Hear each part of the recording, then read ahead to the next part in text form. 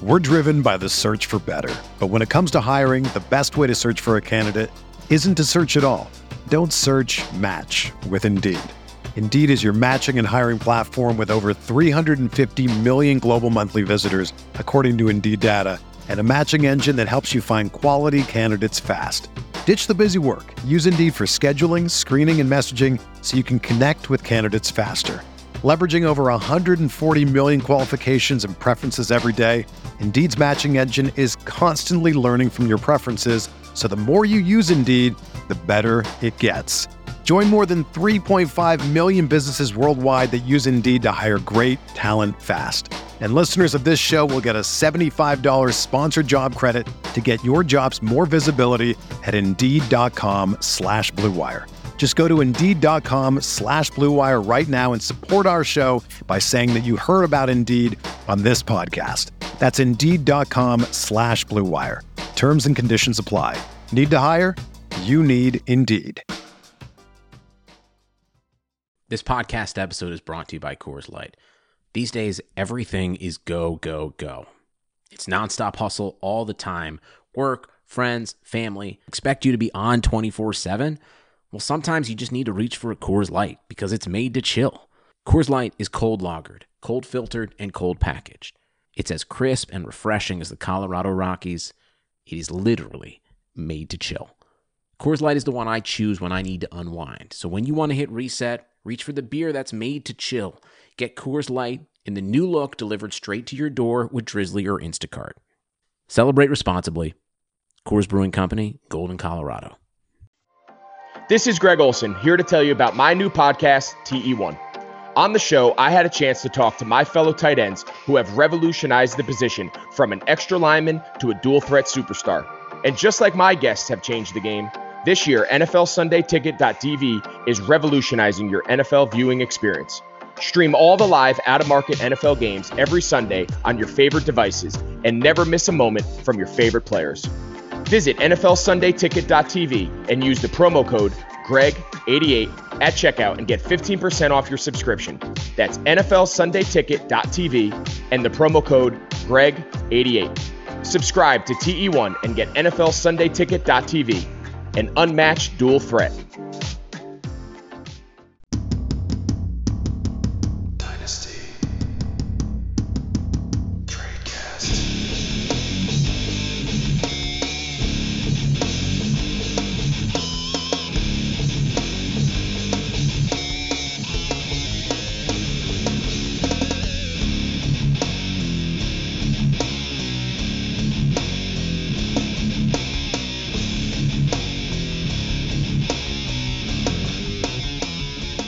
Hello, everybody, and welcome to another edition of the Dynasty Tradecast on RotoViz Radio, brought to you by our friends over at BetOnline, Deal Dash, Sunday Ticket, and Blue Wire, and Manscaped.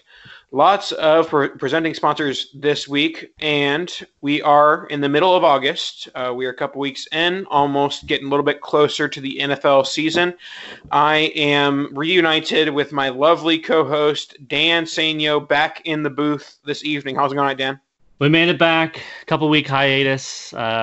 Definitely would rather be doing this than what was occurring on the other side. So yes, definitely glad to be here. Definitely fortunate to have over a handful of sponsors. We're apparently doing something right. Blue Wire is doing something right. RotoViz is doing something right. So we're happy about all of that, and happy to have a wonderful guest as well. We do have a wonderful guest, and it is our friend and Scott. It is Scott Connor, and I will introduce Scott by saying he is in one of our TradeCast listener leagues. And here's a throwback. He's not the first person in the TradeCast listener league to become a guest on the TradeCast.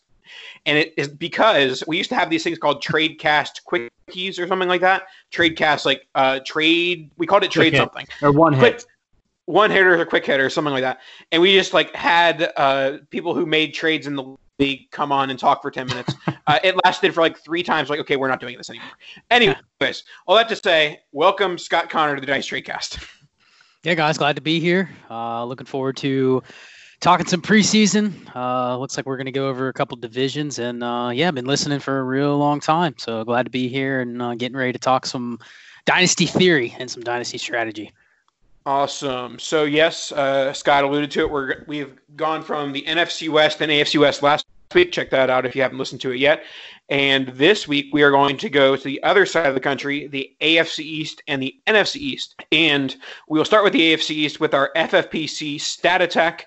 The newly minted, newly signed Lamar Miller has signed with the New England Patriots.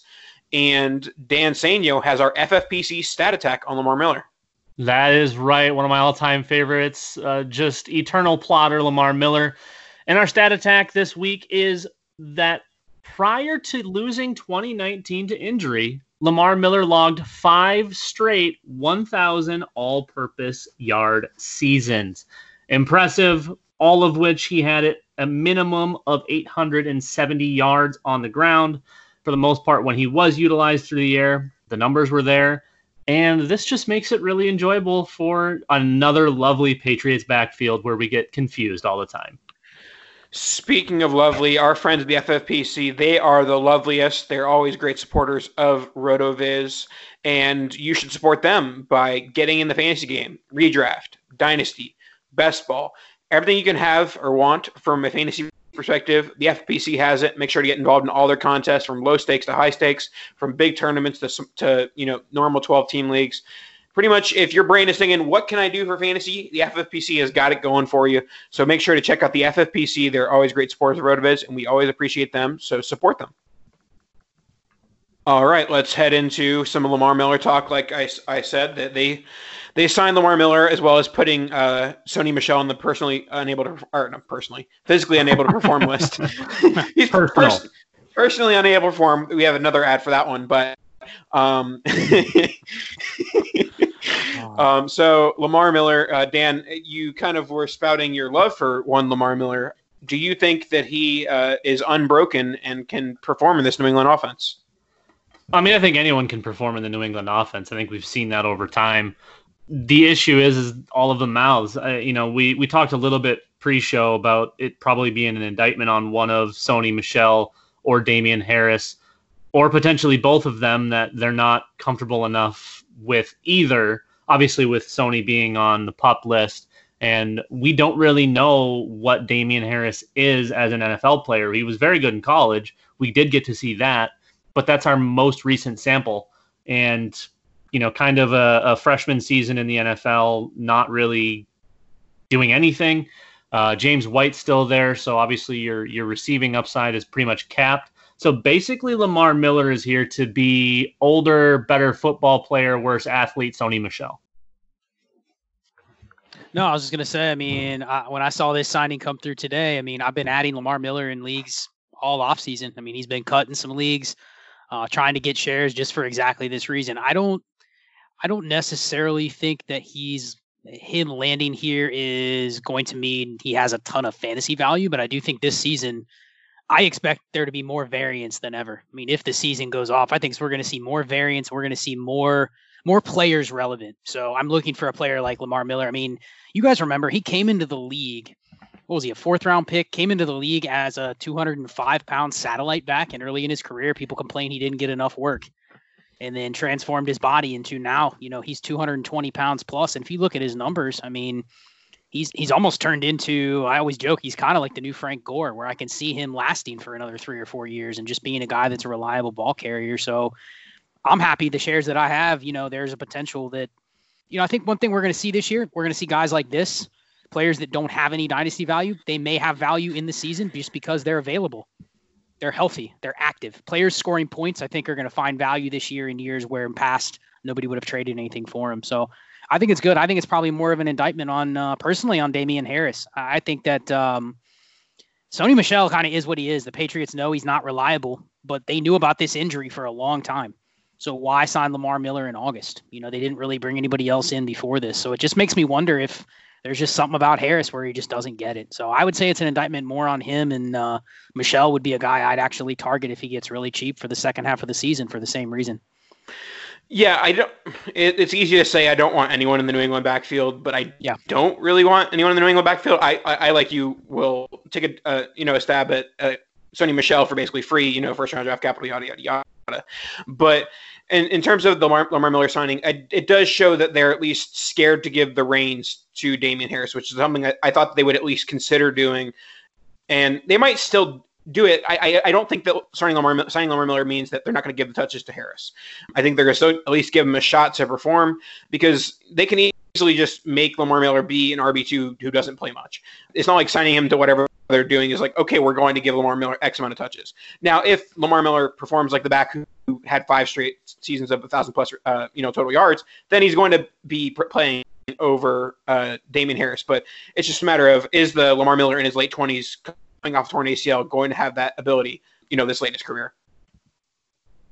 No doubt. And I think a potential pivot there even is, especially in full PPR leagues, I mean, James White potentially could see a decrease in value from this. Adding another running back into a backfield, even if nobody else is going to touch any of those passes, I mean, who else is going to catch passes in New England? Yeah, obviously Julian Edelman looks strong. He's still a really good football player. Questions are still out on N'Keal Harry. We don't know. Outside of that, I mean, it's probably going to be a team that's going to have to throw a lot, because almost their entire defense has already opted out of the season. So. And to close out the Patriots on one thing, it may sound oversimplifying, but a lot of people are saying, oh, the Patriots are tanking with all the opt-outs and all this stuff. But a team isn't tanking if they sign Cam Newton, Lamar Miller. Like, if they were tanking, they would have rolled out Jarrett Stidham and Damien Harris and finished 2-14. But they're not I'm not saying that they're going to be a playoff team, but they aren't trying to be bad, because if they are trying to be bad, they're not very good at it, because they're signing veterans that are going to perform for them.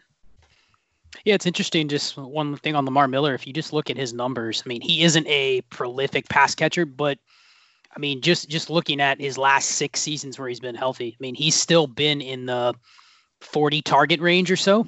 And then you look at Cam Newton pre-Christian McCaffrey, we're talking about target rate to running backs 17% or lower every single season. So if you're throwing even, 20, 30 targets in there for Lamar Miller, there's already a question mark on if is James White enough of an elite receiver to where you say you build an offense around targets to him like you would Christian McCaffrey, or is he just somebody that's going to be quarterback dependent? And then you throw Lamar Miller in there. So I actually think this hurts James White a little bit, like Dan said, because even 20 targets away from potentially James White is big. Whereas I don't think Sony Michel was any threat to take that. And Damian Harris, we just don't know about that. So I think this hurts all the running backs, just makes it more muddy, like you guys said. But I will say that I think that if there's one guy who's going to take the horns and, be the lead runner here, I think it's Lamar at this stage, until Harris proves otherwise at the NFL level. So let's move on to another AFC East team. We're going to talk about the Buffalo Bills and their running back grouping. They've spent day 2 picks at the running back position in the last 2 seasons. Devin Singletary, Zach Moss. Dan, what are your thoughts on this RB duo? Is one of them a value? Are they both overvalued, undervalued? What are your thoughts on these two? I think Singletary instantly became a value with the Moss pick. I don't believe that Singletary is going to be any form of a bell cow, but I believe he's good enough where all of his touches will be meaningful enough that even with a smaller workload, potentially maybe only getting that 15, 16 touches per game is, I think he's going to be able to at least be fantasy relevant. I think his price has slid even a little bit lower than someone who is only going to get 15 or 16 touches. I don't really think Zach Moss is going to be fantasy relevant. You're probably going to see more of the red zone usage, if anything. But I'm a Singletary fan. I still think he's a good player. Obviously, it's not great for someone when your team spends another relatively high pick on your position on a running back. So it could get a little bit messy, but I still think that Singletary is going to be a nice value and is definitely the back to own here. Man, I disagree. I think I looked back. I tracked some running back data from the last 10 years. Of running backs that did not produce a top 24 season in their rookie year, that were basically day 2 picks or higher, and then the following season had a day 2 running back added to their backfield, 2 names in the last 10 years. They're not friendly. Hold on, I'll stop. How big is the data set of day 2 or higher picks that also have a day 2 or higher pick the next year? Is that like a data set of 4? No, there's a decent number of them in there, but the the key is not producing the top 24 season in their rookie year. If they did it, they're most likely not going to have a guy drafted right behind him. So that, I guess that's the thing. If you look last year and say, I'm sure you can make the numbers work where if you took certain splits, you could probably say Singletary, produced at a day 2 or a top 24 rate. But the other two names were, Jeremy Langford and Trey Mason. So, I mean, they're just those two comps. I guess I just look at this and say, we've heard the narrative about, Josh Allen's going to get the goal line carries. Zach Moss might get the goal line carries. So I'm looking at Singletary saying, are there other players in the same range I'd rather have? And I just think there'd be other bets I'd rather take. I don't necessarily want Moss, but I would definitely look to pivot off of Singletary. I mean, I'd rather have Ronald Jones over Singletary. I'd rather get something like A.J. Dillon plus for Singletary. I'd rather just kind of hit the reset button if I could instead of investing in him.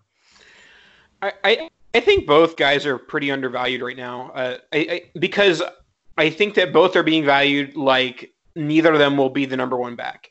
And granted, that's more than likely that's what's going to happen. But there is upside there if one of them takes the lead role. And I think for the most part, the favor there is Singletary. I think that he's the better back. But also in an injury situation, I think either of them could become, a workhorse type, 20 touches a game at the running back position. And with Sean Siegel a couple weeks ago, we talked about, 0 RB targets. And a lot of the times you're looking for guys who can take the lead role when an injury happens. You talked about how Zach Moss is the perfect guy for that. If Singletary gets hurt, Zach Moss is getting 20 touches a game. Like with the draft capital he has and with what's behind him on the depth chart, there's not really much stopping Zach Moss after a Singletary injury. So I think that both guys are being fairly undervalued. I would say Singletary is being valued as like a mid-second, maybe early second, and then Moss being valued as a late second. That's both prices I'd be paying right now. Before we move on, I will go back and defend Singletary just a bit. He played 12 games, had 150 carries, plus he also had 29 receptions. You pace that out for a full season, you're looking at 200 carries and about 40 catches. He would have been a running back too had he played a full season, in my opinion. Obviously, only getting 12 games in doesn't help, but he was on pace for it. Yeah. All right, let's go south to the Miami Dolphins, and we'll talk about their quarterback room. Now, there isn't really much discussion from a long-term perspective about this room. We know that Fitzpatrick is likely to start the season and that Tua is going to take the reins at some point. But we'll start off with the guy that's, kind of the question mark here. Is there any hope for Josh Rosen getting a shot to compete for a starting job ever again? We'll start with Scott. Man, this has been a tough one because I don't have a lot of Rosen shares, but there's a couple that are hanging out there. And he's one of those where you get to your roster and you kind of just wonder, like, what do I do with him? Because you don't want to cut him just because the news could come any day that he gets traded somewhere. And you're like, okay, now he's a fairly high leverage backup. I think that we talked earlier about the variance that can happen this year. One thing I've been big on is super flex leagues, turning some of these bottom roster spots into, I want some of the, if you consider a guy to be a top 15 backup, I want them this year just because we could see a bunch of quarterbacks ruled out at the last minute. So, I mean, as soon as you cut him or as soon as you move him for nothing, he could get moved to another place. But just kind of makes you wonder because he's simply just buried right now. And I guess from Miami's perspective, he's still on a rookie contract. What incentive do they have to move on from him right now? You know what I mean? Maybe next year. But yeah, he's just kind of in no man's land. So I think that the move has to happen, sometime in the next 6 months, or otherwise you're kind of wondering how long can you hold him on a roster. It's really getting to that point now where I'm close to losing all hope. I was kind of on the fence when it all happened, and then, I mean, he just is there anything close to as raw of a deal as he's gotten to start a career for anyone ever? I can't think of anything on top of my head where a guy just Carr maybe. Yeah, he got screwed via roster build. I mean, these teams, the Dolphins obviously haven't really done a whole lot, but I mean, the Cardinals, they didn't even give him a chance. He hasn't had any form of opportunity. It's crazy to me. I mean, such high draft capital. He showed definitely enough in college to be at least a competent NFL player, maybe not a high-end quarterback or a quarterback of the future, but I mean, not getting anything at all out of a rookie contract for a first-round quarterback is it's beyond me, to be completely honest. like Scott said, I think the move's got to happen soon. And if it doesn't, then I think we might be in trouble. I still think someone's going to bring him on board post-rookie contract. But Rosen also seems like someone that kind of has the I don't need football mindset. So he might just be done. And that also could be part of why he hasn't gotten to play. Yep. Maybe he just doesn't care. It's weird. It's definitely weird. Yeah, and we try not to like buy into like, you know, things we see like this, but like it's just so weird that the Dolphins, a team that really shouldn't have had any business trying to win football games, went out of their way to not play him. Like, you know, they didn't benefit from Ryan Fitzpatrick winning them a couple games. They did the opposite. They lost from it and ended up falling in their laps. But I just feel like he must be so bad. Like, there's no way he's not bad for them to purposefully say, okay, we're going to ignore the possibility we have here just to throw out this 34-year-old Ryan Fitzpatrick. Well, I mean, you have teams like, you know, the Bengals were looking for a talented backup, and they signed Brandon Allen. And a guy that doesn't have a lot more experience than somebody like Rosen. I mean, what would be the acquisition cost for an NFL team to get Rosen at this point? 7th round pick, 6th round pick at best.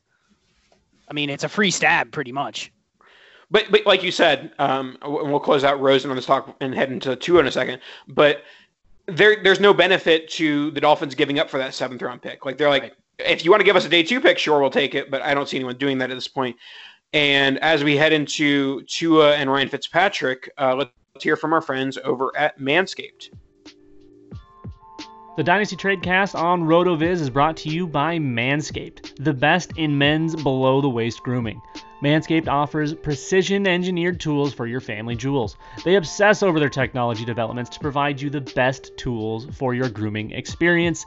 And for me, all of the other products have always been far, far inferior. Thankfully, Manscaped, they stepped it up a notch. They redesigned the electric trimmer so guys like me don't have to have those horrible mistakes like we were having. The Manscaped engineering team spent 18 months perfecting the greatest ball hair trimmer ever and just released the new and improved Lawnmower 3.0. Their 3rd generation trimmer features a cutting-edge ceramic blade to reduce grooming accidents thanks to the advanced skin-safe technology pioneered by Manscaped. When I tell you this is premium, I mean premium. The battery will last up to 90 minutes so you can take a longer shave and take your time. The waterproof technology also allows you to groom in the shower. One of the coolest features is the LED light, which illuminates grooming areas for a closer and more precise trimming. They've also upgraded to a 7,000 RPM motor with quiet stroke technology. And let's not forget about the charging stand. Show your mower off loud and proud because this intelligently designed stand is a convenient charging dock powered by USB. If you are listening to me speak right now, I want you to experience it firsthand for yourself.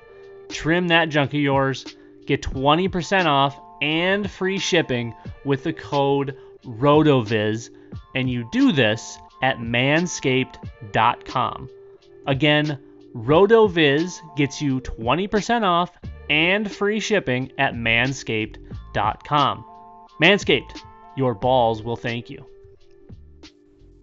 And now we're talking about the guys who will be playing football for the Dolphins if football is happening in 2020. We have Tua Tagovailoa and Ryan Fitzpatrick. Scott, do you think that Tua is a week 1 starter, or do you think that they will play the Ryan Fitzpatrick game for a few weeks? I think you kind of hit on it earlier. I think they're going to roll with Fitzpatrick for, until it collapses. I mean, I think that the thing is, you don't know when the collapse is going to be. I actually just took him in a startup 20th round, and it was a team where basically I had punted the first year, and I'm just looking for cheap points. But, you're playing chicken with, if you have him, how long do you hold him? Because at any point, the plug could be pulled out from under him, and it's completely gone.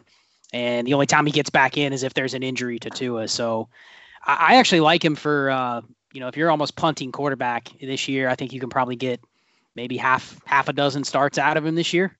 But you never know. I mean, he could get benched within 2 weeks. If he starts the season throwing 6 interceptions in 2 games, it's just over. So, I mean, I think he's going to start. And I don't see a reason to rush Tua in there despite, even if his health is 100%. One thing I will say about Fitzpatrick is that when he's been playing with young quarterbacks recently, there's been a back and forth. There's been like the Rosen, Fitzpatrick, and then there's been the Winston, Fitzpatrick, Winston. There's not going to be a back and forth here. The minute Tua steps in, he's not going back to the bench. Yeah. Like the Dolphins aren't that dumb. They may have, wasted their time by benching Rosen. They're not going to bench Tua Tagovailoa. Yeah, the fan base won't allow it. I think Fitz, however much of a wild card he is, whether it be production or just whatever, he's only going to last as long as the front office can listen to a chance. It's well, they're going to be a chance this year, Dan. Well, that's in Florida. They're going to have crowds, so. I think it only is as long as they can deal with not having Tua on the field, to be completely honest. And, Fitz he's really good or really bad. There's not really any in between. So for fantasy purposes, if we can, get 8 games out of him, I think that would be a big win. I think he's a really fantastic value for just kind of a nice QB 3 or 4 on a super flex roster. But I mean, he's not going to be of any value for long term, but he kind of just keeps showing up. So maybe he's got another 10 years under his belt or something. I think that one strategy would be, as soon as he does cede the job to Tua, I would almost go and try to buy him right at that point and say, because what if Tua comes in and gets hurt? That's the big concern, is injuries with him. So what if Tua comes in and gets hurt and then Fitzpatrick's back in? I mean, you guys have probably realized over the years that it always seems like the job always finds Fitzpatrick at weird times during the season. It's like everything goes right where he's starting again. I mean, there's been years where he comes in and he's clearly not a starter, but somehow he ends up starting, like 11 games. Like, just the injuries go the right way for him. So I think as soon as people start dumping him, as soon as Tua starts, I think Nathan's right. He's not going back in, but I would buy him then. I'd start buying him for fab dollars or 4th round picks. No, just because. When Rosen got his first start last year, Fitzpatrick was dumped in like all of my Superflex Dynasty leagues, and I went picking those up, and I benefited toward the end of the season because he was getting all those garbage time points. Now, when Tua does get in the ball game, whether it's in week 4 or week 8, you're going to want to have yourself the NFL Sunday ticket so you can watch yourself some Tua. What are your thoughts on that, Dan? Sundays are coming back in the NFL. With NFLSundayTicket.tv, you can stream every live out-of-market NFL game every Sunday afternoon on your favorite devices, plus Red Zone and DirecTV Fantasy Zone channels.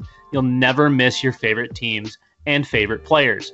No matter where you live, NFLSundayTicket.tv is your key to the most glorious Sundays ever.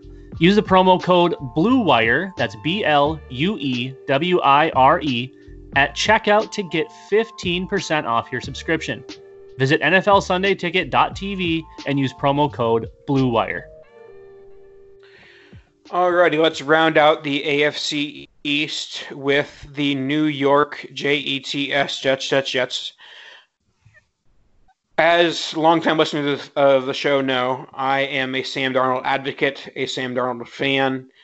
But I will say 2020, if there is a 2020, it is the last chance for Sam Darnold. He is going to have to play well. The Jets are going to have to win games, or Sam Darnold is done being a starter in the National Football League.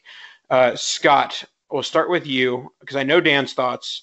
Do you think Sam Darnold revives his career in year 3, or it heads towards the end?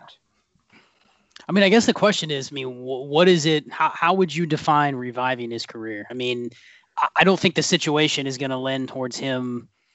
He's not going to turn the team around to a point where we say, that this is Sam Darnold's team. They're going to thrive under I think we all anticipate there's going to be a regime change at some point in the next year or two. So I guess the question is, can he last with a regime change? Can he play well enough to last with the regime change? Or, can he just kind of stay afloat to where we're looking towards Sam Darnold and his second team? Because I'm not giving up on him long term. I don't think he's in a Josh Rosen situation where, if he has a bad season, he's not going to get another shot. I think he'll get a legitimate shot after he leaves the Jets. The question is, do you want him to play well enough so that he doesn't get cast off entirely? Or do you want him to play good enough for himself, but also lead the team to, another 5-11, 4-12 season so the regime change happens? So I'm not giving up on him. I have a ton of Darnold shares, and the problem is everyone feels the same way. It's like it's 1 year and done. He doesn't have any security in the minds of dynasty owners, so he's really hard to pivot to other players. Yeah, for sure. And I will say that with the amount of talent at the quarterback position in college football right now, I don't think that second job is guaranteed for Darnold, whether it's with the Jets or elsewhere. So I think he has to. And this is the thing that gets a little bit complicated because obviously quarterback play isn't directly correlated to wins, but it's highly correlated to wins. And so if the Jets are a 5-11, 4-12 team, I think that, at the best case scenario for Sam Darnold in this situation, no matter really how well he plays, if he has a good season, still goes 5-11, I think that he pretty much is his best case scenario is like competing for a starting job. He's not going to be given a starting job next year. He'll be in a competition for one. I'm still optimistic about Sam Darnold. I think that if you can lead them to a 7-9, 8-8 season, that they're going to say, okay, we saw some signs of growth, and we're not going to invest a first-round pick at quarterback, and we're going to see what we can do with adding free agents at wide receiver and tight end as well as the draft. I'm going to shock you. I'm going to shock you a little bit, Nathan. Oh, go I'm ahead. going to give my most optimistic take on Sam Darnold I possibly can. Okay? He's not bad enough where he's just going to get cast off. He's not great enough where he's going to take over the team. I think he has enough ability. He isn't great. He isn't awful. He has enough ability where this team, whether it's on another contract, whatever, keeps him short-term, mid-term. I don't think he's a long-term solution for any team, but he has enough to be a Ryan Fitzpatrick journeyman if he really needs to be. He's not a franchise quarterback. He's not, but he's good enough. So maybe for a franchise that is their franchise quarterback, you know what I mean? If he can do enough, he's never going to be a big-time fantasy asset. I think we can see that. But I think he can be good enough where even if he's a low-end QB2, he's young enough where he's got enough years and enough potential points remaining where he might be a really good buy at this point in time because of how little he's going for. Yeah, and the problem is, and we talk about this all the time, that there are certain players that the guy in his league is the truther. And I think that Sam Darnold owners are the truther at this stage, that they're the guy who invested the top 6 rookie pick in a super flex in him. And they're like, I'm not going to deal him for a second-round pick. Why would I do that? Because he's still a starter, and he's at least worth the first. And I don't think very many buyers are willing to pay that first. So obviously a huge year for Sam Darnold, and part of that will be his weapons. And so we have Brashad Perriman, Denzel Mims, Jamison Crowder. I think that the obvious answer here is that Jamison Crowder leads the team in targets, and Perriman and Mims end up, switching off the occasional big week. But this is a team that's going to have high pass attempts, and obviously Le'Veon Bell is going to get some targets as well. But Scott, which of these wide receivers would you peg for, not a breakout necessarily, but the most fantasy relevant season? Can I say Chris Herndon instead?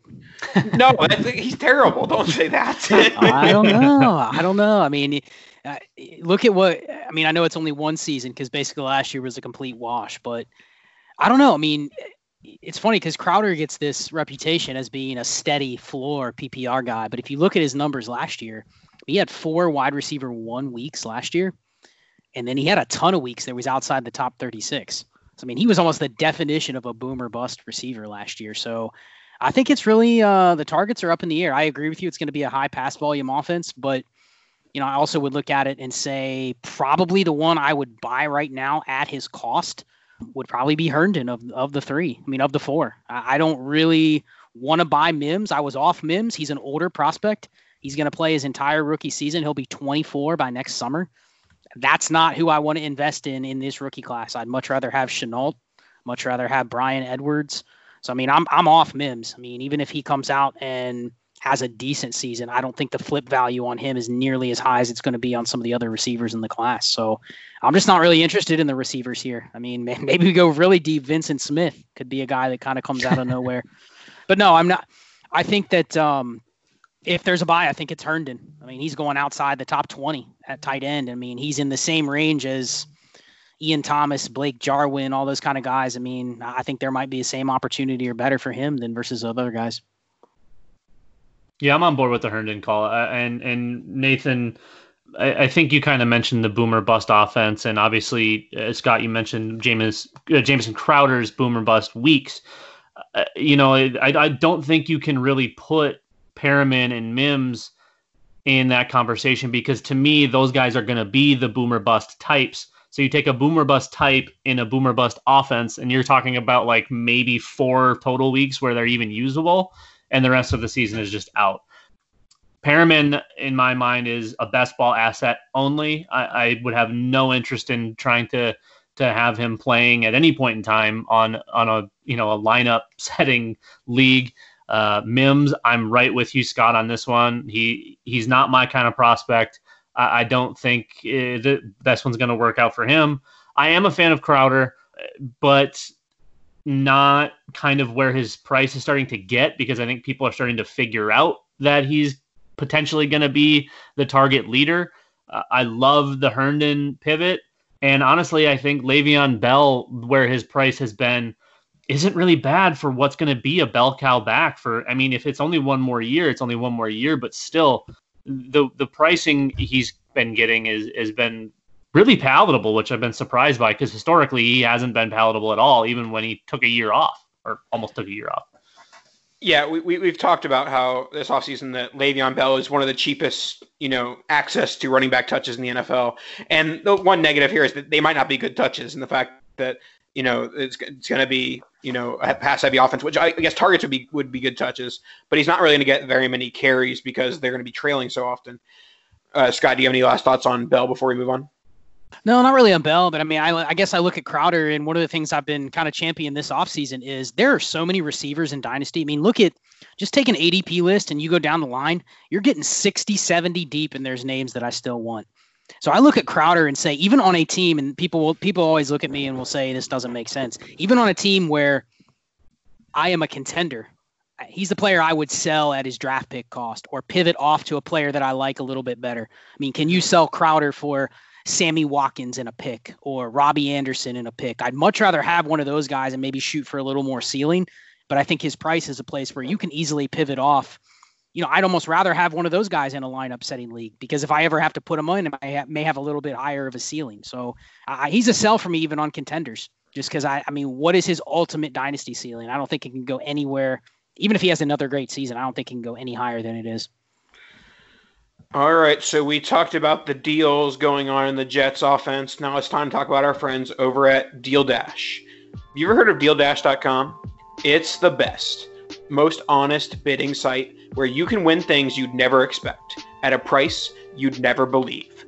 They have over 1,000 auctions every day on electronics, appliances, beauty products, home decor, and even cars. Here's how it works. It's like an auction, but every item starts at $0 and it only goes up 1 cent every time you bid. The kicker is that the auction clock restarts after just 10 seconds. That means every time you bid, everyone else has 10 seconds to answer, or the item is yours. If you go ahead and buy now, Deal Dash is offering our listeners an extra 100 free bids upon sign-up, on top of other great discounts. Go to DealDash.com and use our offer code ROTOVIZ, ROTOVIZ, or DealDash.fm/RotoViz. That's DealDash.fm/RotoViz, ROTOVIZ. All right, let's move on to the other East, and that is the NFC East. They are the other team that had some news this past week. We had Darius Geis being arrested or turning himself in for some domestic violence issues, and then immediately the Washington football team released him, and thus became the hot takes of Twitter saying, it's Antonio Gibson's backfield. It's Bryce Love's backfield. It's Adrian Peterson's backfield. It's about Adrian Peterson's 87th backfield he's had in his career. So, Dan Senia, whose backfield is it? Well, it's another one that I'm probably just going to be most comfortable saying, A, I don't know, and B, I don't really want any of them at this point. There's a lot to like about Antonio Gibson. I mean, Definitely explosive, kind of brings a lot to the table from that aspect. I don't really think we know what he is as a between the tackles back. So that much, I don't really know what to say there, but I think he can bring enough dynamic play where he'll definitely be usable. I think what we saw in Bryce Love in college was enough to think he can probably be a backup running back in the NFL. I know some folks think he has starter potential. I never really saw that. I saw more of your kind of, not necessarily change of pace, but just an okay football player that you don't really have to worry about when you're putting him in. He's not gonna blow the doors off the place, but he's also not gonna lose you the game. And then, a Hall of Famer in Adrian Peterson. He's 97 and a half years old, and obviously not going to have any dynasty value, but short term, I mean, it's hard to say it's not his backfield. Who gets the receiving opportunity that presents itself now? It'd be hard not to lean Gibson, to be completely honest. But until we really know more, until we hear things out of camp, if there is camp, or until we actually get to see it, it's going to be really hard. But Gibson's price is going to start to move up, and if you wait too long and you are interested, you're probably not going to get anything for real cheap. You probably already have to spend a second, if not more, to get him. And I don't know if I'm willing to dabble if it keeps going up. If it stays at a second, like a mid-second, late second, and somebody's just looking to sell because of the hype, those are the types of deals I'm okay making. But yeah, it's going to be another weird backfield where we're just going to kind of be guessing until they show us. I think the issue now with Gibson is mid-second, late second was where it was before the Geis suspension or the Geis release. Now, I mean, I think by mid-August, you're going to see his price top 30 running back in Dynasty. I mean, up there, maybe a little bit behind like Singletary, but right there with like Ronald Jones, right in that range. And, you just look at 170 touches, 2,323 yards, and 28 touchdowns in his college career. I mean, you just put that on paper in terms of how many fantasy points that is. I mean, it's ridiculous. I was on Gibson before this. I won't buy him now. But the reason I was on him before this is we would agree, even with Geis there, this was a situation where at any given week, that backfield could be all over the place during the season. You can anticipate injuries, maybe the coach just saying, hey, we're going to change it up. And Gibson's one of those guys where, let's say I just pictured, Redskins are 2-5, and they're just like, hey, this Gibson guy's flashed. Let's go out there and just give him like 23 touches this week. And then he goes up and blows up. And then all of a sudden, dynasty owners are like, I'll give you a future first right now.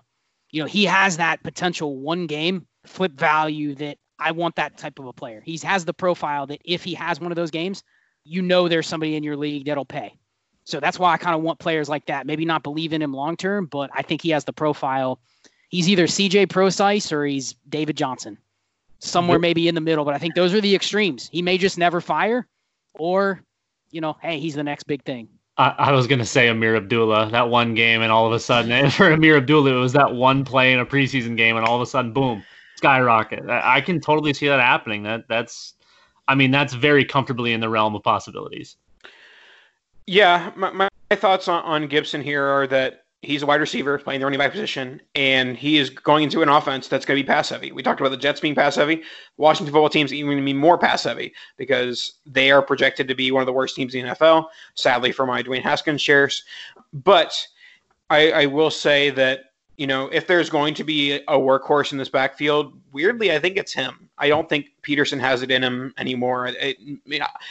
Clearly, I was proven wrong last year because he was basically the workhorse in 2019.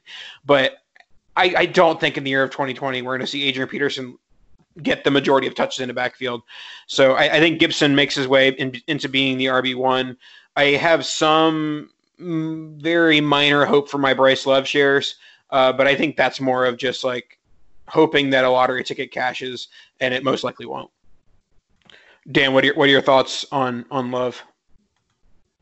Yeah, I mean, I kind of alluded to it a little bit earlier. I just feel like more he's you're not hoping for fantasy points. You're hoping that he sticks on the roster at this point.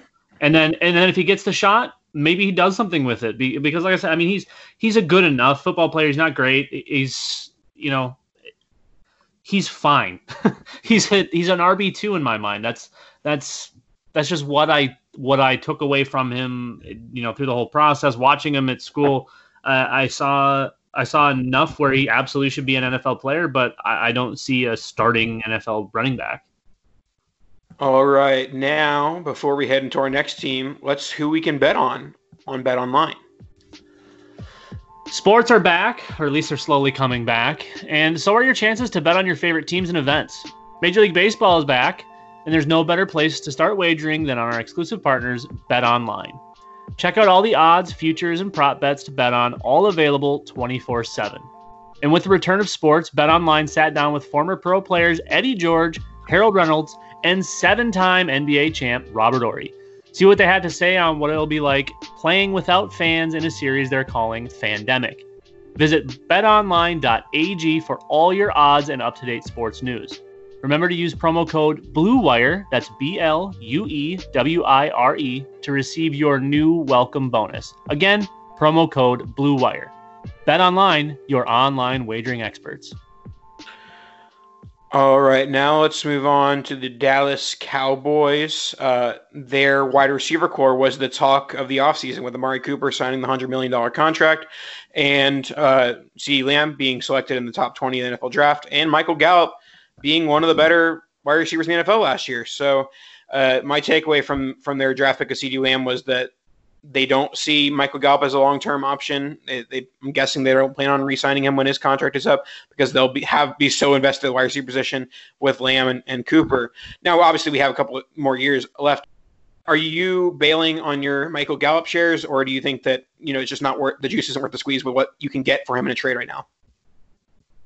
I think Gallup, as soon as they drafted Lamb, was one of the best buys in Dynasty. I've been buying him all summer, just simply because you look at, even with the coaching change, I mean, I went back and just looked at the usage for the receivers under Mike McCarthy, and even the number 3 option, the last 5 years in Green Bay, got over 80 targets. And so I think that does make – I see actually Gallup being a guy that's being disrespected not only in redraft leagues, but I think in Dynasty too. I mean, I think it's a non-zero chance that they dump Amari Cooper and they sign Michael Gallup, and it's Michael Gallup, CeeDee Lamb going forward, not the other way around. So I think he's a solid player. But why did they sign him to a $100 million contract then?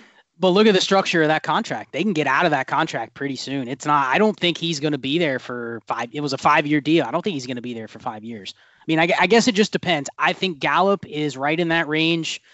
One of my taglines is wide receivers don't matter, especially the deeper you get in leagues. You can start 7-8 receivers. You're really just looking for. There's a bunch of wide receiver 2s through wide receiver 4s that are all the same. Every single year, you're basically just following the situation. And I look at Dallas and say they're going to be in the top 8 pass attempts this year. And the other thing is their usage tree is really very slim. They don't use a lot of players. They don't have a bunch of target leeches on their teams. It's going to be Gallup. It's going to be Cooper. It's going to be Jarwin, Pollard, Zeke. That's it. And then basically whatever Lamb is. But they don't have, they're not like some of these teams that run out 5 or 6 receivers, 3 or 4 tight ends. It's very predictable. So I think he's pretty much a lock for 100+ targets. So I'll buy that at his current price. Most definitely. And Dak had right around that 600 attempt mark last year. Just looking at the numbers from 2019, Amari had 119 targets. Gallup had 113. Randall Cobb had 83. Jason Witten, or the ghost of Jason Witten, had 83. Zeke had 71. Jarwin had 41. Everybody else had fewer than 25. I mean, all three of the wide receivers, I think for at least the next 2 years, are going to be 100+ target receivers. I don't think there's any way around it. When my original take when they drafted Lamb was someone was going to be cast out. I don't think that's going to be the case in the short term. I think they're going to take full advantage of these guys. I think they're going to get every bit of tread off the Amari tires that they can before they have their opt-out, which they do, I believe, in 2022. I don't know if that's exact. I believe that was the structure, like Scott, you alluded to. We could see them dump Amari and Dak the same season. I see a franchise tag on Dak for a couple seasons, and if they can't come to terms, they might roll forward with their younger wide receivers, even though Amari's not old. In a couple of years, he'll be a little bit older, obviously.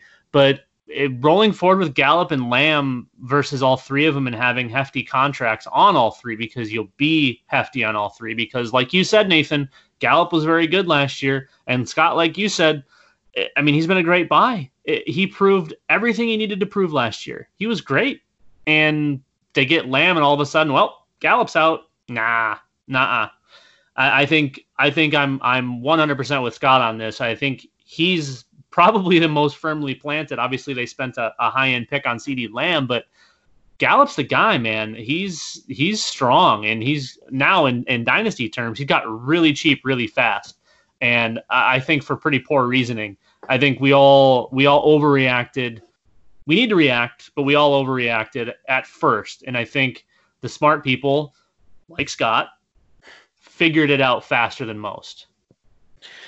See, I agree that he's probably undervalued right now. But I'm having a tough time finding the road to his like long-term viability. And it's basically the road is Amari Cooper getting cut. And I'm not sure if that's, any sort of a guarantee, but there's obviously viability. You said 80 targets for the wide receiver 3 and the Mike McCarthy offense, but I just don't. I feel like there's so much limited upside with sharing a wide receiver group with those two.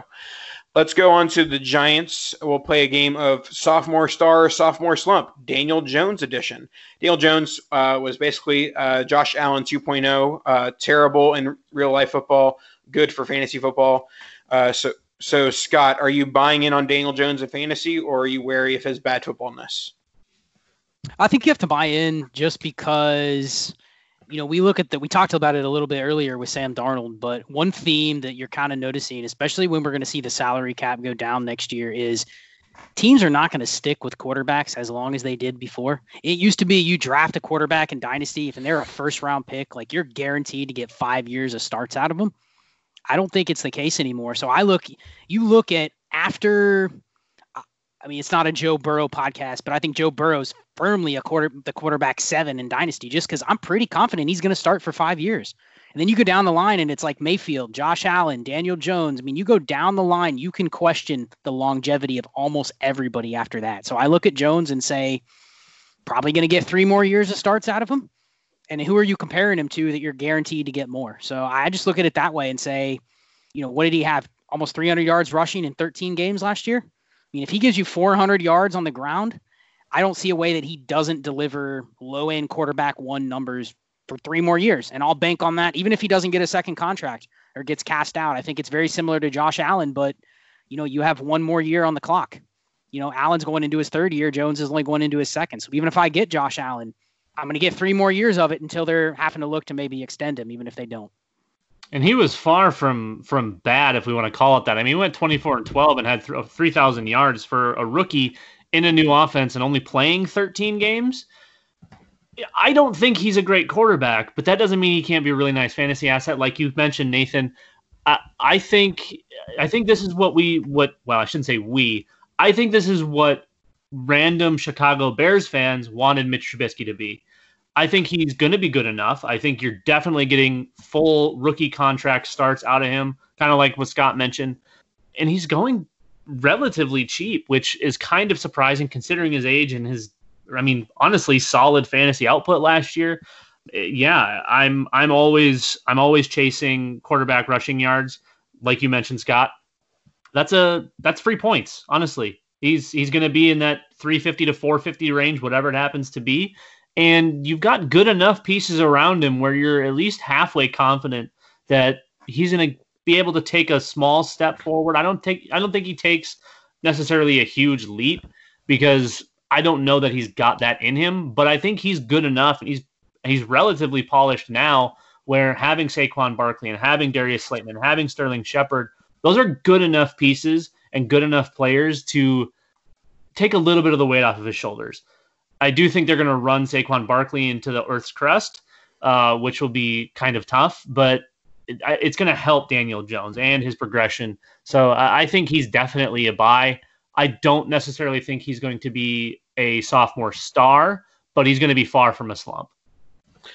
Yeah, and one of the reasons why I was advocating for Daniel Jones a little bit last year was, the similarly like discounted price tag. He's probably going in like the mid second of most Superflex rookie drafts, but also the fact that he has weapons. He's got Evan Ingram, he's got Darius Slayton, who is now emerging, and your boy Sterling Shepard as well, and then Saquon Barkley is, probably the best or the second best running back in the NFL. So he has the weapons around him. He has the rushing ability. So there's a lot of positive indicators. I think that the only thing that really matters long term from a dynasty perspective is his passing ability. Will it get better than what we saw in college, and will it get better than what we saw in 2019 with only 61% completion percentage?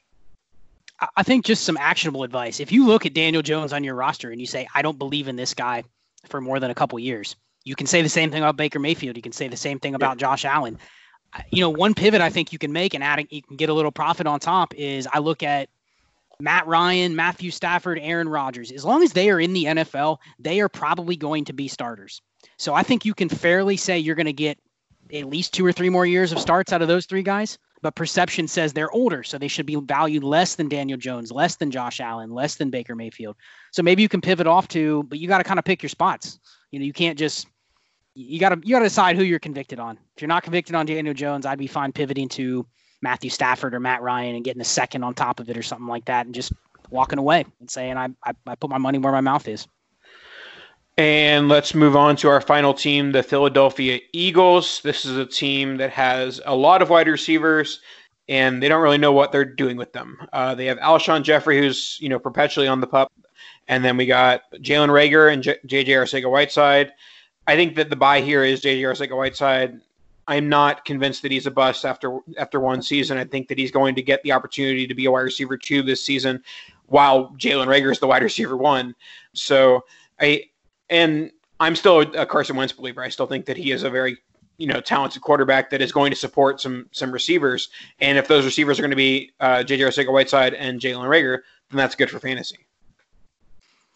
I was over-invested on J-Jaw last year. I had double-figure shares, and, you look at the range of where he was going and the other receivers that were in that range, the better outcome would have been basically anybody but him, just from a profit and loss standpoint. But I'm with you. I mean, he's going outside of the top 80 right now at wide receiver. I mean, some of the names that are going ahead of him, I look at somebody like Antonio Gandy-Golden, 4th-round pick this year, and then you look at kind of a similar profile to J-Jaw, and side by side, they're basically the same thing. Yet he's going higher just because, he hasn't had that season where he didn't do anything. So I'm with you. Even if you don't believe in him, at the investment point at this point, I don't see how you can't turn a profit. If he just comes out there and gets playing time, I don't see how you can't sell him for something more than what you paid. Yeah, I'm definitely on board with J.J. Arcega-Whiteside as the most likely buy here, or at the very least hold. It's definitely not the time to be selling. Jalen Reagor is he's got a real good shot at being the wide receiver 1 out of this class. I think he got a perfect landing spot. I think he is going to be the wide receiver 1 in this offense for a decent amount of time until they reinvest and bring in another body, a la the Dallas Cowboys. But in the meantime, I mean, it's his world, and hopefully Carson Wentz can stay healthy, because when he's been on the field, he's definitely been good enough to support these, fantasy wide receivers. He can do it.